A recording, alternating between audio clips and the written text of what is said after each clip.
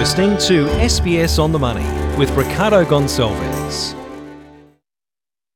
Hi everyone, I'm Ricardo Gonçalves. Welcome to SBS On The Money from the SBS Newsroom for this Wednesday, the 25th of November 2020. It is your daily 10-minute business and finance news wrap.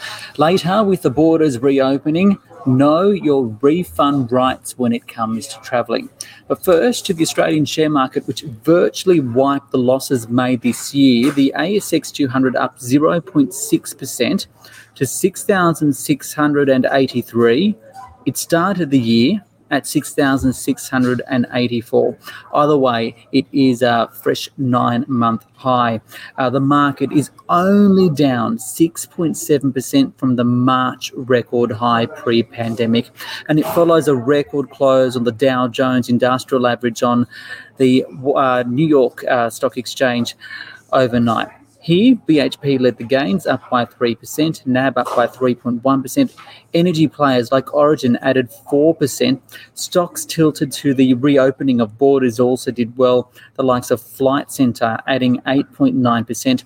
But those that did well during the pandemic, like retailers and technology stocks, fell. For more on the day's action, I spoke earlier with Junbei Liu from Tribeca Investment Partners. Junbei, the market's pretty much on a tear, not just here but overseas as well. Is all of this optimism warranted? Oh, absolutely. Look, the market obviously was sold off leading up into the US elections, and now it's really just taking the time to come back to where it should be. We got the vaccine on the way. We've got, unprecedented stimulus across the world. Things are looking pretty strong at the moment. Do you see continued strength, though, and to what extent? Honestly, we have rallied pretty hard this month. I think the ASX 200 is over more than 12%. Look, there might be a chance for pullback, but that's really just a healthy pullback before we take off again, because the earnings profile over the next couple of years is looking pretty for a lot of companies, given their earnings were impacted by the COVID-related shutdown. Is there any value in the market right now, and where is it hidden? Look, we actually see a lot of value in the market, particularly those sectors that's being impacted by COVID. So if you look at the sectors or companies such as Sydney Airport or Qantas, because their earnings will return to growth in the next 12 months. And if you look at the shopping centres, they're still trading at a big discount to their real asset valuation because of the lockdown. So we see a lot of value in this market. In terms of where the market went today, where did the gains come from? Look, the gains mainly come from, so we see very strong gain in oil and resources, and of course financials. Bank just going from strength to strength. It's really because they lagged everything else in the last 8 to 12 months. So on that basis, they are sort of just catching up. But the oil is really play on the pickup in the global growth outlook. If we talk some stock specifics today, Harvey Norman saw a huge 160% surge in pre-tax profit in the first 4 months of this financial year. But can this type of growth be sustained, not just for it, but for other similar retailers? I think for retailers, it does look challenging on a 12-month view, because next year, when you have to cycle that kind of big number, it's just not likely. But for now, we do expect Christmas to be strong for them, just considering how strong the housing market is. When people buy new houses, they will go out and buy new furniture. So on that basis, in 6-month view, they still look pretty good. And just finally, what do you see as the main risks to the market at the moment, both short term, given we've seen this 13% rise in November, and then I guess medium to longer term? Look, for the short term, the risk is definitely because of the economic data, especially globally. We're seeing the second wave picking up quite a lot of momentum across US and across Europe, with the market rallying the way it is. The earnings may disappoint in the next 3 months when we come reporting season. Domestically, we're actually seeing things pretty strong, but it's just the impact on the sentiment for the short term, given how bullish everyone is at this point. But over the longer term, we actually think the market looks very strong because, moving past the COVID lockdown and moving past the election uncertainty, we actually think equity market looks good on the 2-year view. Junbei Liu there from Tribeca Investment Partners. Now, Expanding on what she was talking there about some of the risks, one of the key things supporting the market right now is stimulus, especially government stimulus. But a new report from AMP Capital says wage subsidies are masking the true employment environment globally. So what does that mean and where to?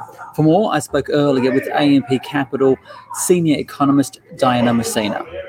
How does Australia's labour market compare with the likes of, say, Europe, where we do see some of these wage subsidies, and then the US, which doesn't necessarily have it? Well, in Australia, our labour force, our employment situation has actually done extremely well compared to the rest of the world. Obviously, JobKeeper has kept a lot of people employed. Actually, there does seem to be a larger chunk of the labour force that is on these wage subsidy schemes, and for that reason, their unemployment rates haven't risen as much as they have in Australia or in the US. The problem, though, with that is that Europe's effective unemployment rate is much higher than where we have it here in Australia. For example, at the peak of COVID, their effective unemployment rate, I've calculated, was close to about 30%, whereas our peak was close to about 15%. So Europe still has a lot of issues in masking some of these people, these underemployed people or people that are on these wage subsidy schemes. In the US, it's a little bit different. People who are stood down or not going to work, they're actually included as unemployed. But the unemployment rates in the US and Europe are actually quite comparable at this stage. So do you see the actual headline unemployment rates both locally and overseas rising then? It depends on what happens with wage subsidy schemes and also reopening of the economy. In Australia, because we've managed to keep COVID-19 under control across the whole country over the past few weeks, and I'm talking about the reopening in Melbourne here as well, I think that the unemployment rate can probably stay at its current level, maybe increase a little bit further once JobKeeper finishes, but I don't see a big spike up above 7.5% or 8% because our mobility in Australia is increasing and because we have COVID-19 under control. But across other parts of the world, in the US, I think that there's still a big risk for higher unemployment rates there. Europe, they're still going to be using their wage subsidy schemes into 2021, but any changes to those schemes, any changes to eligibility for those schemes will cause a big increase in their unemployment rate, especially because they have such high cases of COVID-19 at the moment. So when it comes to Australia, can we afford to wind it back as we expect in March?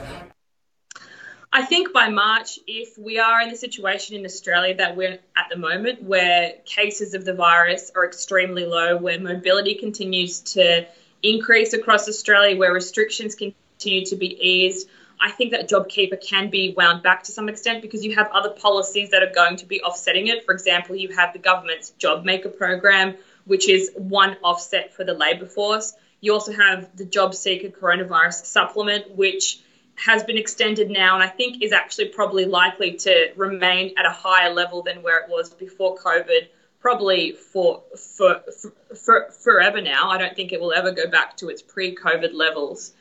But it does depend on what mobility is like in March. And also the government might want to consider implementing the next stage of tax cuts that it didn't put through in the October budget. It might want to put those through next year. So you have these offsets when you're winding back one program. And just finally, and back to this market optimism story, even though it seems like we may have already peaked with our unemployment rate, the fact that you were mentioning that the US and Europe may see some challenges with the labour market there, is that likely to flow through into global markets, do you think?